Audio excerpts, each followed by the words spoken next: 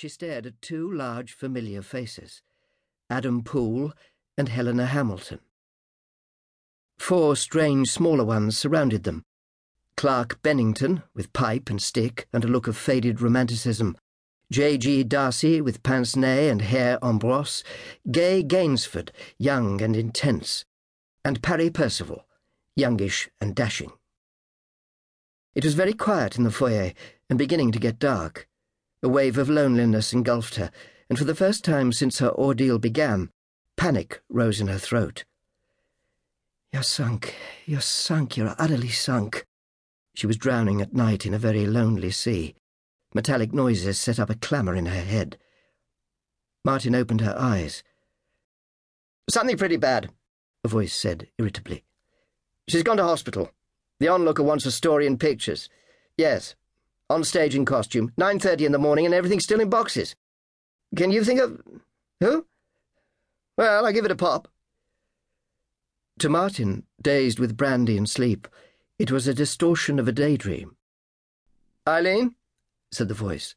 "Listen, darling, Helena's dresser is ill. Yes, poor old Tansy. You're my last hope. First dress rehearsal tomorrow night and a photograph call in the morning. Nothing unpacked or anything, and I wanted a few... Oh, God, I see. No, of course, goodbye." Silence. She must have slept longer than she thought. She got to her feet, tingling and prickling, and steadied herself. The box office door opened. "I believe," she said, "you are looking for a dresser." He stopped dead in the doorway.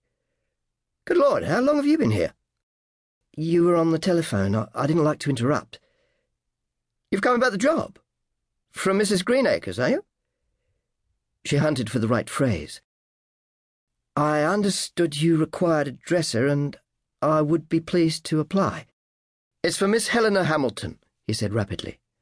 "Her dresser has been taken ill, photography call for 9 in the morning, and first dress rehearsal tomorrow night. We open on Thursday. Dressing is heavy, 2 quick changes and so on. You've got references?" Her mouth was dry. She said, "I haven't brought," and was saved by the telephone. He plunged back into the office and shouted, "Vulcan, Grantley here. Keep them going until I get there." He darted out, now wearing a hat and struggling into a raincoat. "Look, Miss Tarn. Miss Tarn, can you start right away? Miss Hamilton's things are in her dressing room. They need to be unpacked and hung out. A lot of pressing. The cleaners have been in. Here are the keys. We'll see how you get on and fix something definite tomorrow if you shoot. The night watchman is back there." He scribbled something on a card. "Here, take this." She took the card and the keys. "Now?" she said. "Tonight?" For the first time he seemed to look at her. "I suppose it's a bit," Martin said. "I'm trustworthy." "Oh, yes, he said. "Good. You can go through the house there. Thank you. Good night." Taking her suitcase, she went through the door he swung open and found herself in the theatre. She started off cautiously down the aisle. "I forgot," said Grantley's voice behind her. She managed to choke back a yelp. "Get some roses. Here's another card. Show it to Florian's at the corner." The door swung behind him. She waited to accustom herself to the dark. The shape of the auditorium filtered through the shadows.